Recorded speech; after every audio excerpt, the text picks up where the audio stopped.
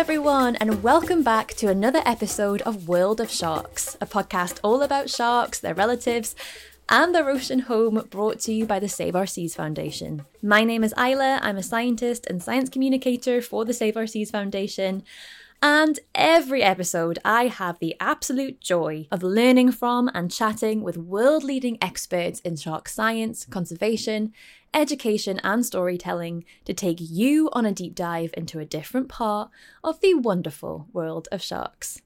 This week is very exciting because we are all being initiated into a very special squad, the Zombie Squad, by none other than the zombie queen herself, shark brain expert Dr. Kara Yopak.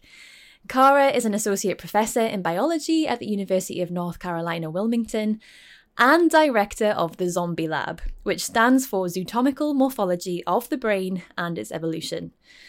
Now, what that means in non-sciencey terms is that Kara and her students are interested in what different shark brains look like and how these differences have evolved over time.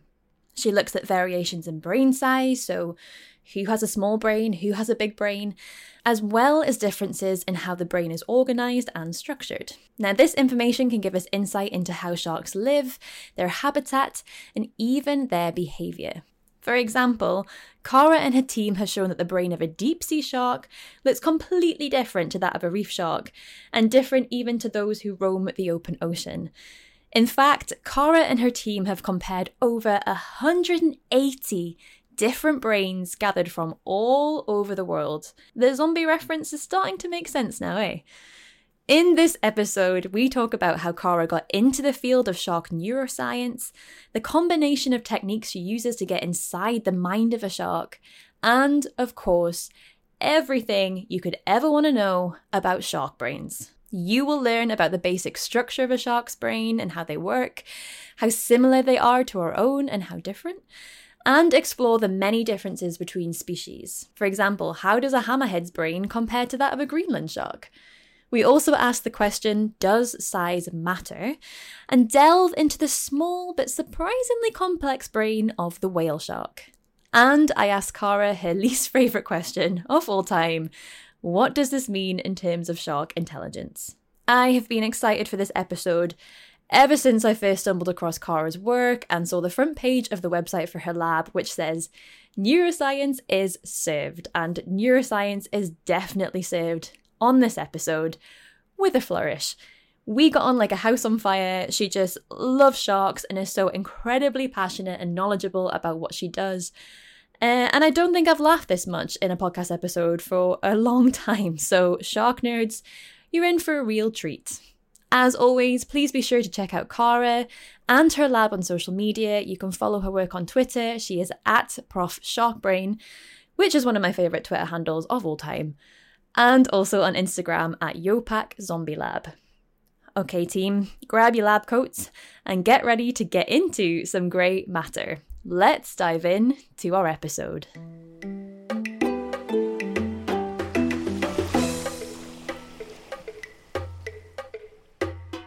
Hello, Kara, and welcome to the World of Sharks podcast. Thank you. I'm really excited to be here, and there's nothing I like more than nerding out about shark brains for a bit of time. So this is going to be fun. Excellent, because I have been excited to nerd out about shark brains with you since I started researching this episode, and since I found your work. I'm so unbelievably excited to have you on, and we're so grateful for your time.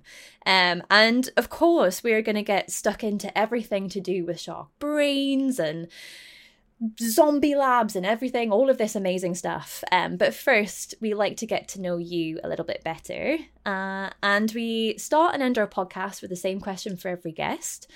And the first question is, do you have an experience with the ocean that stands out for you as particularly memorable or special? And I know that it's hard to define a particular memory, but is there one that kind of stands out for you? Do you know, because I know the frame, the bookends of these podcasts, and I actually thought a lot about this, and I couldn't think of a time when I didn't love the ocean, and there isn't one moment that really stuck out to me, and I thought about this, but I remember as a child, you could not get me out of the water.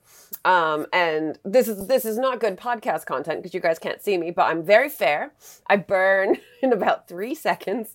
And I would, as a child, I'd lather me up with 800 SPF, zinc oxide on my nose, all the things. And I was just a fish. I couldn't get out of the water. I loved swimming. I loved learning about the ocean. And so maybe it's less one incident and more this lifelong passion and fascination with this body of water. Amazing. As a fellow water baby, I completely relate to that. Yeah, my family used to struggle to get me to come away from the beach. I would be in there in winter, all sorts. Yeah. Same. Yeah. And my next question was going to be, have you always had a connection with the ocean? But I guess we've just found out there that the answer is yes. Yes. And I can't even say where it came from. I grew up in Western Massachusetts, so we didn't live at the beach. I remember we'd make trips out. It was a 2-hour car ride, but it was a full day affair. So it was this really exciting thing when we got to go to the beach. But it wasn't kind of this part of my life in terms of on a daily basis, but I was just fascinated. I can't even pinpoint how it came to be. But no, I was 5 years old when I told my mother I was going to be an ichthyologist who studied sharks. That was it. It's one of my earliest memories, actually. Wow. That's a pretty, for 5, that's pretty driven. And that's very specific. Yes. We've only just met. I'm a very focused person. And I think that really did start when I was a child. But I 5 years old and my mom has written proof of it because I had filled this out in one of those Dr. Seuss books all about me. And I feel like I've shared this story before. So apologies if this is a repeat of something you've heard. But my sister and I were filling out these books all about me, and I have this many teeth in my mouth, or I have this many, windows in my house. And one page was a double page opener, and it said, when I grow up, I want to be. And I was midway through my PhD, and my mom showed me this book, and I wrote, ichthyologist who studies sharks like Eugenie Clark. Oh, wow. And I spelt it correctly, too. That's incredibly impressive for a 5-year-old. I was thinking that. I was like, did she say ichthyologist? Like, I can't even say that as a 30-year-old woman. So, Yeah. So I don't know where it stemmed from. I only remember that it always existed. And then I was just fascinated. Well, if you put down you want to be like Eugenie Clark, I imagine that like you must have read one of her books or like seen her somewhere. Yeah, I read about her. So I remember weekends we would always go to the library, and I think every friend was, checking out. They were really interested in, Nancy Drew books, and I was all into the shark books. So there were several books that I checked out that I remember reading. I remember reading about Eugenie Clark. I remember reading about Ron and Valerie Taylor. I was really kind of intrigued by some of their photography work. And I had several books on sharks that was just sort of basic biology, and I absorbed it like a sponge. But at the time, and I don't think I consciously realized this, but you never heard about women. Like none of these stories were about female shark biologists. And so I think Eugenie stuck in my mind because whenever she was mentioned in a book or in relation to shark science, it was like, she was it. That was kind of the person that I could emulate because it was really one of the only representations that I had of a female shark scientist. Yeah, I still want to be her when I grow up. She's just the coolest. Oh, I know.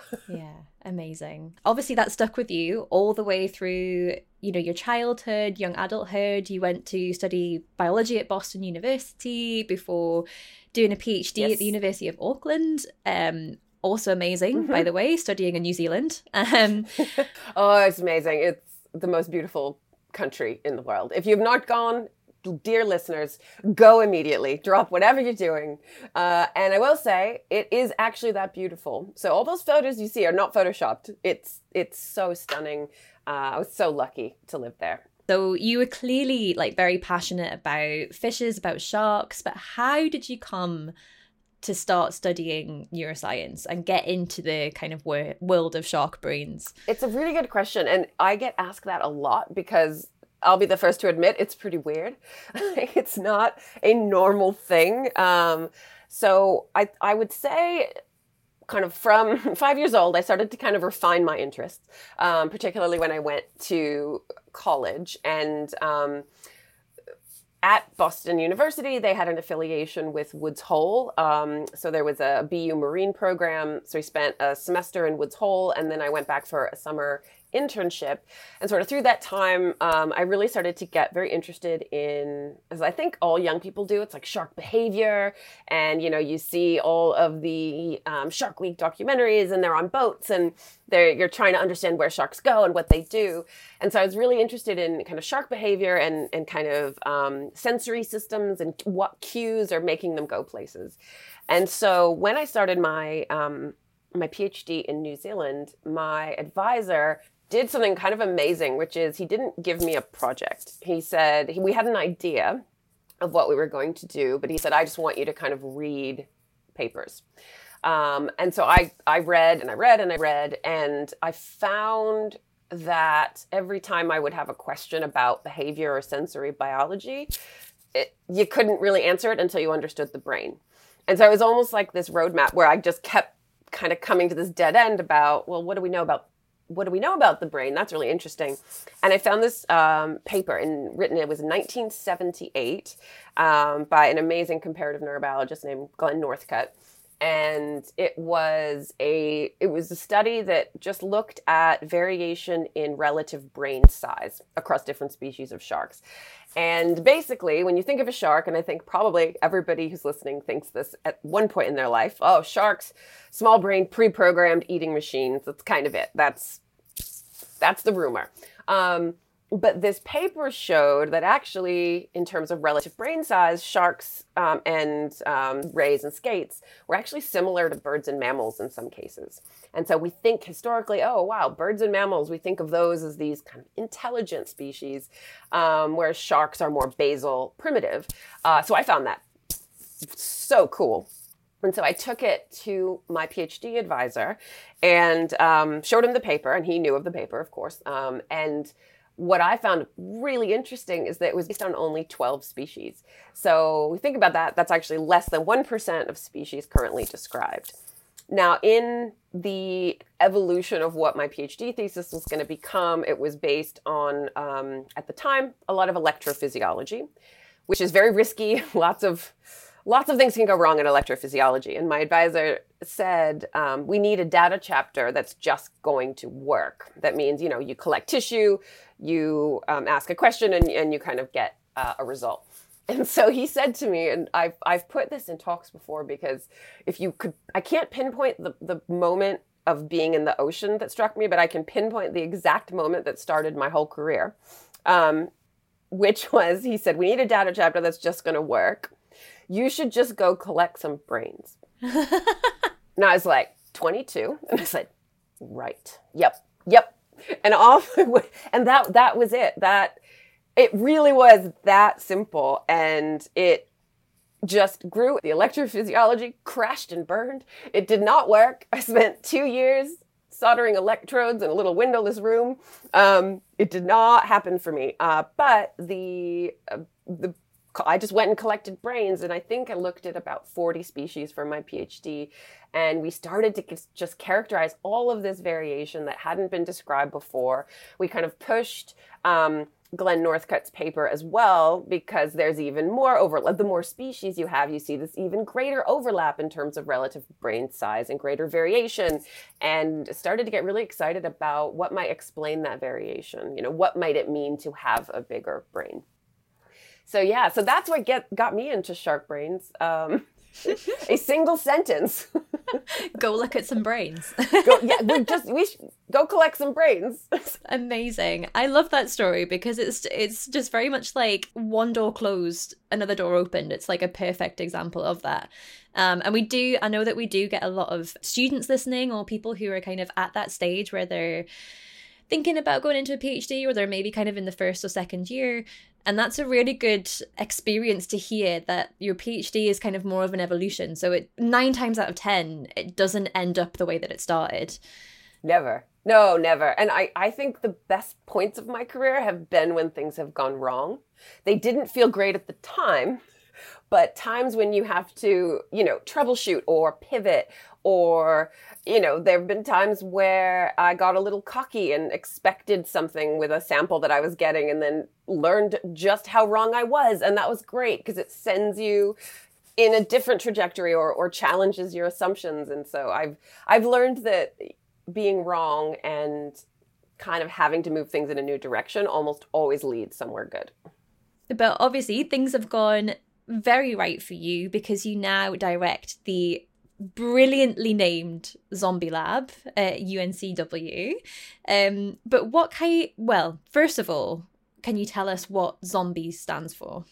Yes, and I will confess, I came up with the name first and then sort of retrofit the acronym because... Well, it makes sense. Zombie brains. It's the perfect name for us, and I kind of got the idea. I was at a conference, and something that I found would happen to me, and then I found that I passed it on to my students for good or for bad, was at a conference, and I was talking to, it was a shark meeting, and what naturally happens is you're speaking to people who are doing amazing shark research, and so you kind of start to think about collaborations. And so we were at one of the receptions, and I noticed my students were talking to people and doing exactly what I do, which is, oh, yes, we're looking at gut content analysis in this species. And you could just see them going, So do you ever get any mortalities? So can I get the brains? And I was like, oh my gosh, I'm just creating a little team of zombies who are running around just being like, cool. Can I get their brain? If one dies, can you call me? So once I thought it, you can't unthink it. And I knew there could not be a more perfect name for us. We've hit over 1,000 brains in the lab right now. And all we do, we're just constantly kind of trying to collect new tissue, ask new questions, always on the hunt for brains. So yes, zombies is perfect, but it is an acronym. So to understand the acronym, first you need to understand a new word, which is called zootomy. And so that's just a fancy word for comparative anatomy. I was very excited when I found this word. So was that before or after the acronym that you found that word? I had heard it before, but I was like, because it's really hard to find words that start with Z. So anyway, yes, so the acronym stands for Zooatomical Morphology of the Brain and Its Evolution. Perfect. It's like you had it planned all along. Almost. Again, my career, some things have just happened backwards, and I just roll with it. It's fine. I've got so many images in my head. Well, first of all, your students at a conference following people around and asking them for brains, and then these kind of really awkward academics kind of going, I think I need to talk to someone over there, scurrying off really quickly. Although I suppose if you're in the room with shark scientists, I think everyone would understand. Oh, yes. And nowadays, everybody knows what we do. And we're fairly unique, I would say, in the field. And so now people just mail us brains. Now, we don't even have to worry so much. People know who we are, and they're like, oh, I know why you're coming for me. This is like a regular theme on this podcast, actually. We've had, well, not for, you're the first who gets brains in the mail, but we've had people that have poop in the mail, or they've got dead sharks in their freezers. It's a safe space here for fellow shark nerds. Good. But what kind of questions does your zombie team seek to answer?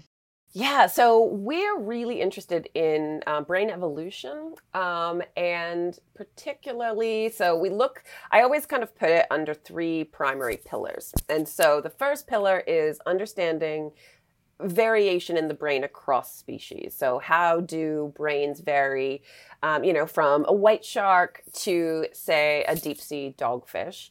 And can we use patterns of brain organization to make inferences about function? So sensory specialization or specialized behaviors. And we've gotten very, in our comparative data set, we've actually gotten fairly confident in some of those predictions. So we've looked at oh gosh, upwards of 180 species so far. And so when you have this amazing data set, you start to be able to apply a range of statistical models that lets you parse out patterns. And we have found huge variation that correlates very closely with ecology and life history parameters. So that's kind of always the ongoing, we're always collecting new brains. We're always kind of seeing how one new sample can kind of throw off everything that you kind of took for granted. And that's really exciting. So I'm always looking out for my weird and wonderful species. I love the weirdos. I love the species you just know got picked on the shark playground, right? Right now, if anybody wants to get me a Christmas present, please send me a goblin shark brain. It would make my day. Oh, we love goblin sharks on this podcast. We are big fans of them. Mm-hmm. They're amazing, and they're so weird, and I would just love to look at their brain. So then the other pillar, you'll get used to me, guys, don't worry. This is great.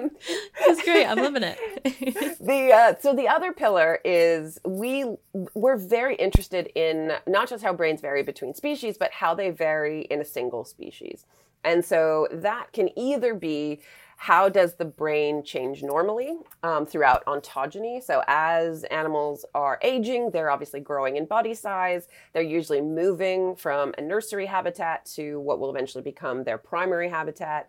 They're experiencing changes in diet, some changes in behavior, right? Those that happen at the onset of sexual maturity. So you have all of these changes in ecology and behavior, coupled with the fact that shark brains and other fishes actually have a lot of plasticity. So what that means is in you and I, we have most of the neurons that we're going to get. So when we're born, we don't have much capacity to generate new neurons. So that's why brain injury is really terrible for us, because we can't generate new neurons outside of a couple of proliferative zones. But sharks can actually generate new neurons forever. So they have what we call lifelong neurogenesis. So this creates an amazingly plastic system. So if you looked at, so we published a study in 2020, we looked at how the brain changed throughout life in a coastal species called the Atlantic sharp-nosed shark. And we found huge changes in the brain. So it grew throughout life, as we predicted, but the patterns of what I call brain organization, so looking at the relative size of different brain components that do different things for the animal, it reorganized as the animal aged. So the regions associated with processing odor actually started to occupy greater proportions of the brain, as did the regions that are associated with motor control and motor learning. But surprisingly, the regions that get input from the eyes, so the structures we associate with visual processing, actually got much smaller throughout life. So we saw all of these changes that might reflect, it's potentially juveniles are relying more on kind of visual cues or visually mediated behaviors. And then as they age, they might be shifting to kind of more olfactory mediated interactions. Wow, that's incredible. That's incredible. Yeah, so we find plasticity so interesting. And so the third aspect of what we do, which is maybe the thing I'm most excited about, is you've got all this variation between species, right, that correlates with ecology. You've got all of this plasticity in a system, so you have changes throughout life. So what happens if we mess with their primary habitat? So we're working on some experimental models looking at how does anthropogenic disturbance affect brain development. So that could be anything from dredging, and turbidity, to what we're submitting a proposal to look at now is how climate change parameters, so things like rising temperatures, changing ocean pH, how is that going to affect normal development of the brain? Because that very possibly and very likely will correlate to some sort of cognitive consequence. Yeah, right, because it affects their bodies in other ways, their reproductive systems, their immune systems. So, it's bound to affect like every single part of them. That's super interesting. Yeah, we're really excited about it, and I'm personally so interested in what is this actual link between form and function, right? So even going back to that first question in my PhD, so what does it mean to have a big brain? Does it actually mean something functionally? So here, even if we see differences in brain size, what I want to know is what that means. So we're going to be looking at the neuroanatomy, but also doing kind of learning trials, doing odor tracking trials so that we can actually say, a reduction in the size of, say, those olfactory brain regions, we can link that directly to potential olfactory impairment. Oh my goodness. Can I retrain and come join your zombie lab? Oh, that would be so much fun. I think yeah, come anytime. You can come see the collection. It's a little overwhelming right now. I would be as happy as a pig in muck, to be quite honest with you. I would love to come and see that. But unfortunately, I did specialize in the realm of social science and policy, so it's a long time ago that I did any anatomy stuff. But I'm a quick learner. I will come. Imagine if I just arrived on your doorstep. I'll bring you a Baskin chalk brain. Oh, okay. Yes, you may have actually just clinched it. I have to find a dead Baskin chalk first, which might take a little while, but I'll work on that and then I'll come over. Okay, work on that. That would be amazing. How would you even get that through customs? Anyway, I'm getting on a different tangent.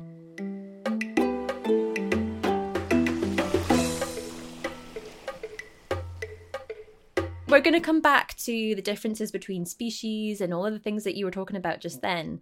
But first, I kind of wanted to go through the basics because we might have people listening who, like me before I started researching this episode, kind of don't really know that much about shark brains. And I know that the brain size and shape varies widely between species, and kind of we're going to get into that.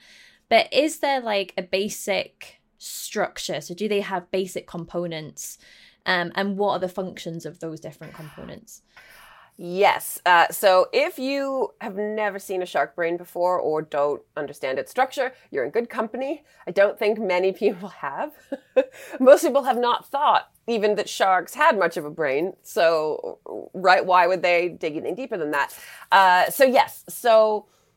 It's kind of hard to explain without visuals, but I want you to kind of picture a system that's very like modular is the word that I'll use. So you can kind of imagine very much like our own brain. You can break it down into different major structures. So sorry, podcast people, you don't get to see this, but I'm showing Ella. But I do. 3D printed Mako shark brain. Also, like our brains, right? Different structures are going to get input from different sensory systems, or they might serve integratory functions, or right, help modulate motor control. So, quickest neuroanatomy lesson in the world, you can kind of imagine breaking it down into these smaller components that are going to serve different functions. So you'll have regions that receive input from the olfactory epithelium. So we associate that with processing odor. You have other regions. So for example, at the very front of the brain, we associate that with things like spatial learning and memory, right? Kind of higher cognitive functions. Then we have regions that receive information from the retina. So we associate it with processing vision, or structures that help regulate the production of hormones. And then again, regions that are responsible for motor control, motor learning, target tracking. And then other regions that kind of get information from some unique senses in sharks. So if everybody listening loves sharks, they can detect minute electric fields in their environment. So those are detected by things called electroreceptors. And electroreceptors have to go somewhere to be processed, right? So that information gets sent to a region at the back of the brain. And then there's other regions that, for example, will get information from the lateral line, which is going to detect hydrodynamic cues around the body. And then there's a range of other regions that perform a wide variety, I would say, of different homeostatic functions, send signals to the spinal cord. So actually, it's very similar to the way brains of other vertebrates are set up. And one of the things I found fascinating about sharks is they were actually the first group to have what we call the vertebrate brain blueprint. So sharks were the first to have a brain made up of all of the key fundamental components that are shared all the way through vertebrates, all the way to you and me. And I did read as well that your favorite part of the brain is the cerebellum. Is that right? That is yes. right. It was actually just an extra credit question on my neuro exam. Yes. Well, did you ask them what your favorite part was? Was that a question? I did. Brilliant. Yeah, I like to do extra credit questions, or if they're really listening, they'll get it. I talk about the cerebellum a lot. Yes. So there's many reasons why it's the best. One is that sharks were the first to have it. So that was kind of the first, which is where the blueprint comes from, because the cerebellum is shared across vertebrates. It also appeared first in sharks, but has remained really conserved in terms of its circuitry, which I think is fascinating. The best part, though, is that we're still not fully sure what it does. So there is some functional consensus. We know some of the functions it serves, but I think there's probably things it does that we haven't even realized yet. And I love that. I love the idea of there being all this functional debate and all this room for discovery. Yeah, and I love it when there's a mystery, because it feels like nowadays, like, we know so much stuff. Like, there's Google and you can find answers to anything. And I like it that there's still some mystery left in the world. So they have similar components to, our own brains, but the brain that you just held up there looks very different to our own in terms of how it's organized. Like, how would you describe... Oh, amazing. She has one ready. One that she made earlier. I'm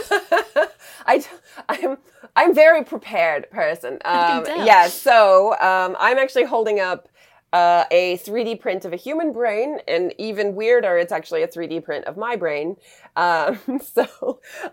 Yes, we do a lot of MRI in the lab, and so we have all these MRI scans which allow us to make these amazing 3D prints. So in neuro, students learn actually a lot of the anatomy on these 3D printed models, but this is actually mine. It lives in my actual head. You may comment on how smart I look. I mean, it's a beautifully, very well folded, right, and very intelligent looking brain. Thank you. Thank you very much. Yeah, so when you look kind of across evolutionary time, what's really happened, particularly in mammals, is sort of expansion of this region of the brain here called the telencephalon. So all vertebrates have a telencephalon, but certain groups have kind of more extensively elaborated this structure. So, for example, mammals are the only group to have this neocortex. So when you're picturing a human brain, you're kind of picturing those two very folded hemispheres, and that is our neocortex. And there are some other species that kind of have what we consider homologous structures, but really the neocortex is sort of this evolutionary innovation in mammals. But what I always kind of find fascinating when I do comparative neuroanatomy lessons is you can see a little shark brain in a human brain. So imagine just expansion of this forebrain region, right? A kind of positioned in a slightly different way. But there's this incredible consistency in the way brains are set up, in the way they function. And then there are these variations that also sort of speak to individual tasks or behaviors that are required for success within that particular group. So as fascinated as I am by differences in the brain, I think I'm equally fascinated by what's actually been conserved across evolutionary time. Yeah, that's amazing, because when you held them up together, what we might actually do is, because what goes along with every podcast is we have like an online sort of article that goes along with it so people can read through as well as listening. And so we might put some imagery in so people can see what you were just talking about there. Good idea. Yeah, that's great. I hate when I'm listening to a podcast and they're talking about, that's so cool. It's like, not cool for me. Yeah, exactly. Because it's an audio medium, unfortunately. Because when I first learnt about like the structure of shark brains, and I learnt that some of them look kind of Y-shaped and some of them look a little bit more like an ice cream kind of stacked on top of each other. But when you sort of held them up together, you can sort of really see the similarities there in the structure. And I suppose that makes sense given that they were the kind of the basic blueprint, which I didn't know. Just fascinating. Make sharks even cooler. It does make sharks even cooler. I mean, the more that I do this podcast, the more that I just add to my growing list of why sharks are just better than everything.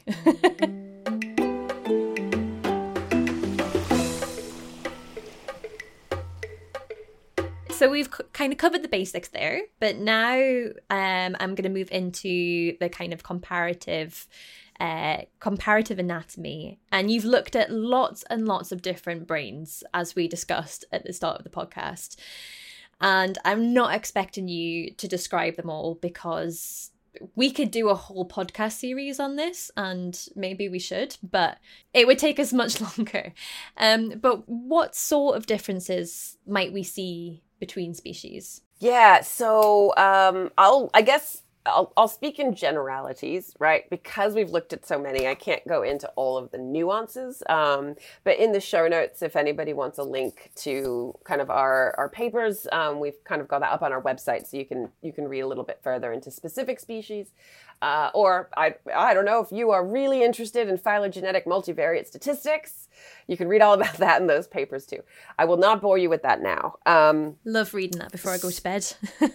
Yeah, it'll knock you out. I tell you, nothing like a PGLS model lullaby.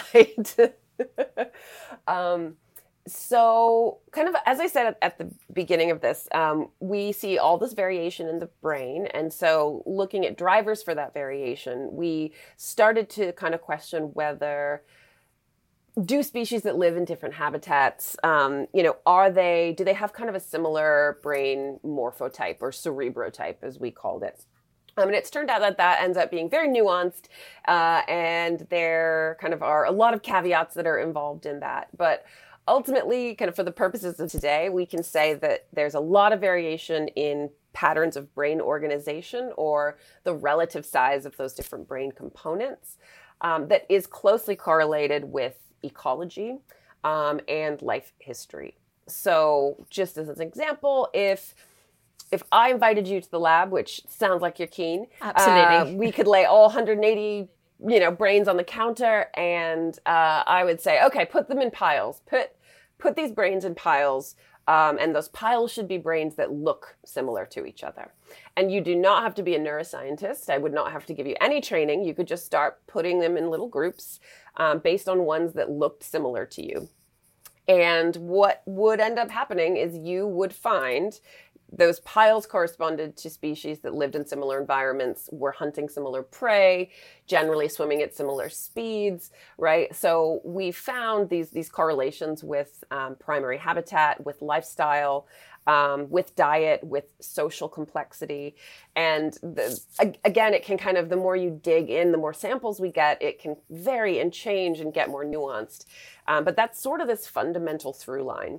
So we're still in my lab and we're looking at one of your piles, and let's say it's the deep sea species. So if you looked at a deep sea shark brain, what we have generally found is sort of irrespective of being closely related to one another or very distantly related, they seem to have converged on a very common brain plan, which is overall small brains relative to their body size, with a brain that has large regions that process odor, so we call those olfactory bulbs, and then exceptionally large regions that process electroreceptive and lateral line cues. And that's coupled with a reduction in the size of the visual brain regions. So from that, we've proposed, well, that very likely reflects a specialization of non-visual senses in these deep, dark habitats. And sort of as you go deeper and deeper, you kind of see even greater expansion of those electroreceptive brain regions. And then if we moved up out of the deep sea and into higher light level environments, you actually can see a shift in those patterns. So if I handed you a gray reef shark brain, you would almost see the complete opposite. So now those olfactory and electroreceptive brain regions become relatively reduced. And instead, and I always say this, I think the brain starts to reflect if I'm living around a spatially complex, well-lit reef probably my brain is going to need to process different kinds of information. And so we see enlargement of the regions that process visual cues, and enlargement of the structures responsible for things like spatial learning and memory. So you have these animals living in these 3D spatially complex environments. So it does sort of start to make sense. And then we could go on and start to shift out to more pelagic species, and you see differences there as well. And so we're sort of at the point, caveat being that I don't mind being wrong, but we're at the point where you could hand us a random shark brain and I could tell you pretty confidently where it lives, what it eats, what kind of primary habitat it's living in. Just from its brain. Just from its brain. Yeah. And I love that. I think that that's like a superpower. It is. Yeah. What a zombie superpower. What a superpower to have. And it has the added benefit in a zombie apocalypse, you guys are safe because they're coming for me first. Because I've got the brains, right? So I will distract them. You can get away. Save yourselves. Save yourselves. Yeah, exactly. That's very, very admirable of you. And I hope that never happens. I hope it never happens too, but I'm ready. But one of the brains that you have looked at is that of the largest shark in the world, the whale shark. And you did find that it had a relatively small brain relative to its body size. And I was very interested in this because the species that I've worked the most closely with is the Baskin shark, who I seem to be able to bring up in every single podcast episode. And this is me like shoehorning them into this one. But another thing that we think about Baskin sharks is that they also have quite a small brain, and being the second largest species of shark in the world, But, we typically, as humans, we typically seem to think that the size of the brain means something. And I was wondering if, when it comes to shark brains, does size matter? Oh, you just hit on the question that plagues us all, right? Does size matter? That is, that's my lifelong career question. Actually, I'm glad you brought up that study, because that, for all the young people listening, that was such a great example of me being really wrong. And that not being this horrible thing. So I had finished my PhD and I had looked at, like I said, maybe about 40 or 50 or so species. And so at that point, I had figured out that there was variation in the brain that correlated with ecology. And I think I was a little cocky. So the whale shark study was an opportunistic collection of species of the individuals from the Georgia Aquarium. And they're wonderful there. They were very supportive of obviously wanting research to happen from this tragic event of having these animals die. So we were able to sample the brain very, very thankfully. And before it got to me, I had some predictions. I said, well, I know what it does. I know where it lives. I know what this is going to look like. And then I got it in the mail. And it was this moment of, wow, I'm really wrong. And I don't mean a little bit wrong. I mean, I was wrong in every single way a person could be wrong. And at first you're like, oh no. And then it's really cool because it suddenly forces you to challenge these assumptions that you have had. And it reminds you that science is so much bigger than us, and is going to send you lessons right when you need them. So then we scanned it and I got to learn how wrong I was, which was really fun. So I got numbers associated with how wrong I had been.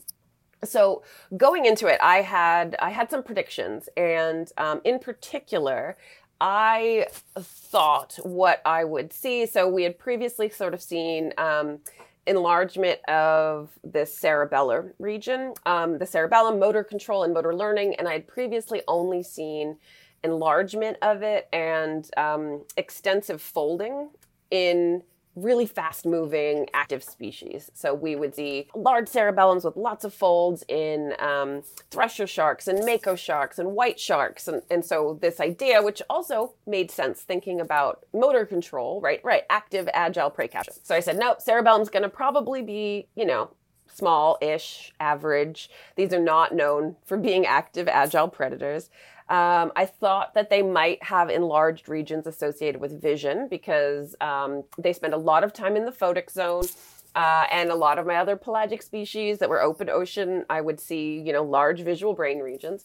And then I thought we would actually see large regions that processed electroreceptive information. Thought, well, maybe the plankton blooms, maybe they're actually using electroreceptive cues to find those blooms in addition to some olfactory cues. So I got the brain, and I'm very disappointed in myself. I don't have the 3D print, but everything I thought would be large was not. And the brain was overshadowed by this absolutely enormous cerebellum. One of the biggest I'd ever seen, tons of folding and complexity. And sorry, just quickly, like the folding's a good, like meant to be a quote unquote good thing, right? It indicates. Yes. So there's so much backstory to give you guys. So sharks can actually have variation, not just in size of structures, but in complexity. So in some species, you'll get like this completely smooth cerebellum surface. And then in others, you'll kind of get these very deep folds, and it'll kind of start to turn into cerebellar asymmetry. And even in, where you get really big brains, you'll kind of get these multiple, like, additional lobes of the cerebellum. Whose is that you just This one's a hammerhead, tell ya. I love the weirdos.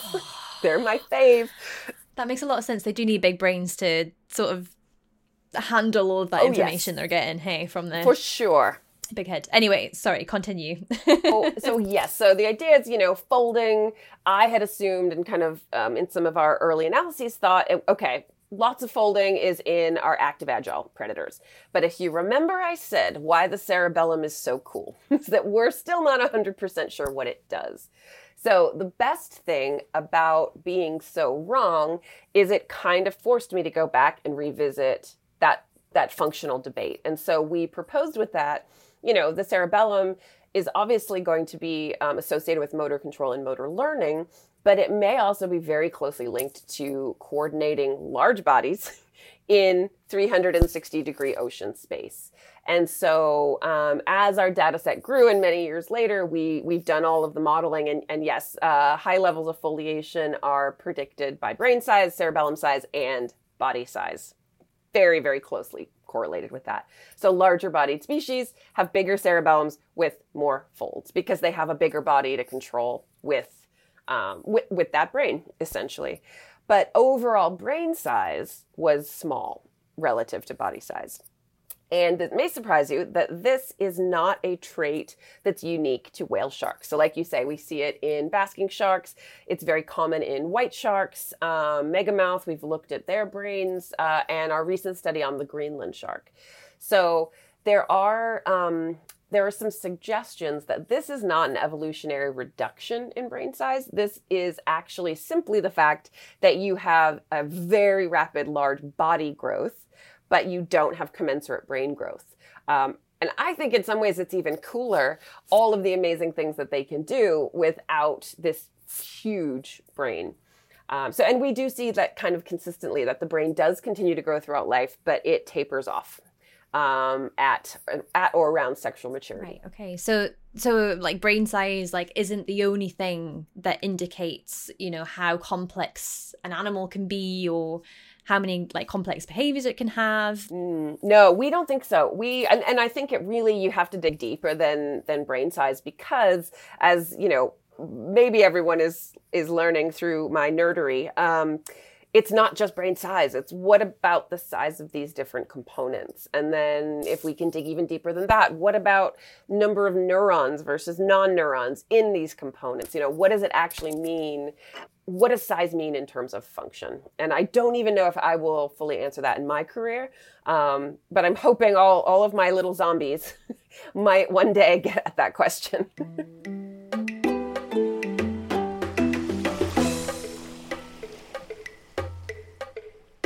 My next question, I'm so sorry. I know this is your least favorite question and there isn't an easy answer to it, but I know that our listeners sitting at home will want me to ask this. I know what's coming. Wait, okay, I'm ready. Are you prepared? But like we said at the beginning, sharks kind of still have this reputation as like the mindless machines, or even like from the films, we think of them as really cunning villains. Or when it comes to the whale shark or the basking shark, we tend to think there's kind of not much going on upstairs. There's always this debate about like how intelligent sharks are. Do we know anything about this, about the level of intelligence? I imagine it's a really difficult question to answer. Yes, and I appreciate you trying to word it in a way that is not the question that I hate the most in the world. So I will level with all of you. When people find out what I do, I usually get asked, are sharks smart? Are they smart? Are they serial killers? Are they actively hunting us? Like some variation on that theme. And the reason it's my least favorite question, honestly, is because what does it mean to be smart? I think that is an even bigger, more challenging question to answer, especially when I say you can't base it on the way we quantify human intelligence. Because we have this very kind of top-down, human-centric approach to thinking about the word smart. And it becomes so difficult to find a measure of, I say cognitive ability because I think intelligence is very subjective. But how do you measure cognitive ability in a way that is true to the challenges faced by that organism? So it is really hard. We avoid that question, but I would say, right, even if it's, if we say, okay, we've decided that measuring intelligence is the ability to do calculus, right? Solve amazingly complex math equations. And you'd say, well, on that scale, sharks aren't doing very well, right? But if you think, okay. Has anyone ever tried, though? Well, actually, sharks can do math. There are some studies that show they're capable of some incredible behaviors. I think people would be shocked to know their learning capabilities, and some of the very highly complex cognitive tasks that they can perform. And we don't do those studies personally, but I have some wonderful collaborators who look specifically at shark learning, or are looking specifically at shark cognition. And yeah, I think every time they make a new discovery, it's like, wow, I would never have thought that a shark could do that. So nothing surprises me anymore. So from my perspective, I think, okay, well, if we reframe it and think about smart, is it the ability to persist for millions of years? Is it the ability to capitalize on new niche opportunities? I tend to think about it more in terms of behavioral flexibility. Right. So the ability to, there's a great quote by Hubert Markle, and I'm going to paraphrase and probably butcher it. But it was something about the ability to take seemingly disparate pieces of information and then apply them in an adaptive manner.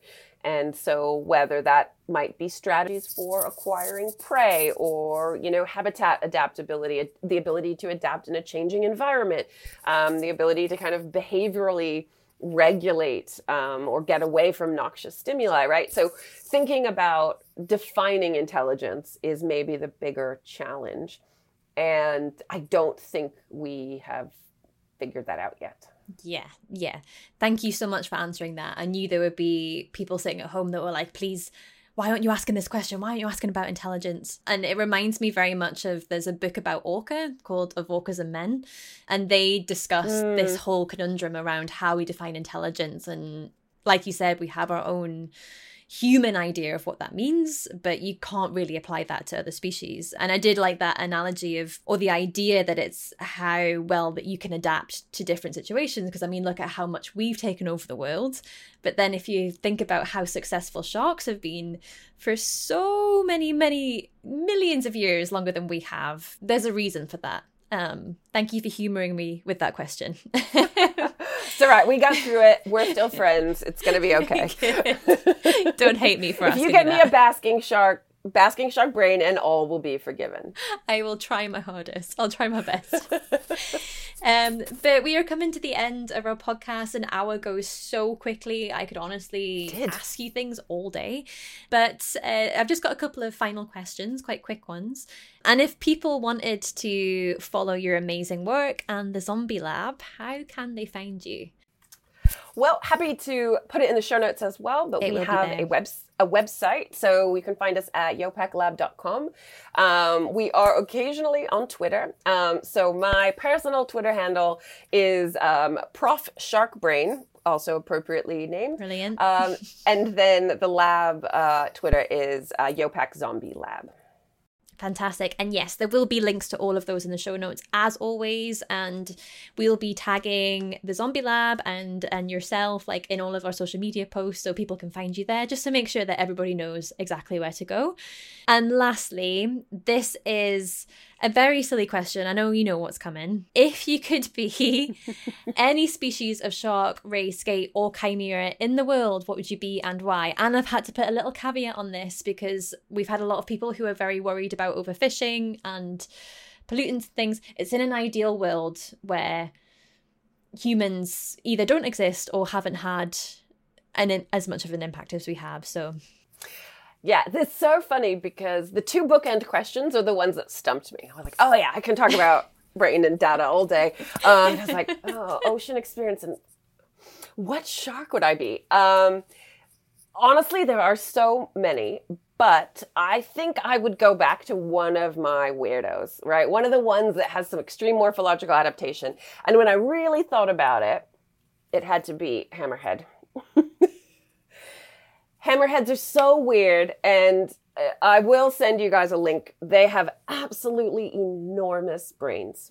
They have clearly figured something out, and it would be really cool to know what that is.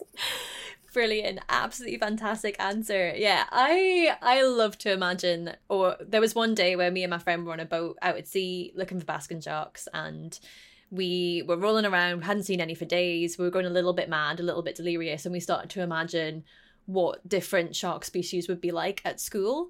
So like what sort of roles they would fulfill. And now I can imagine hammerheads as like the super like the prodigies of the shark world. Yeah. The nerdy ones.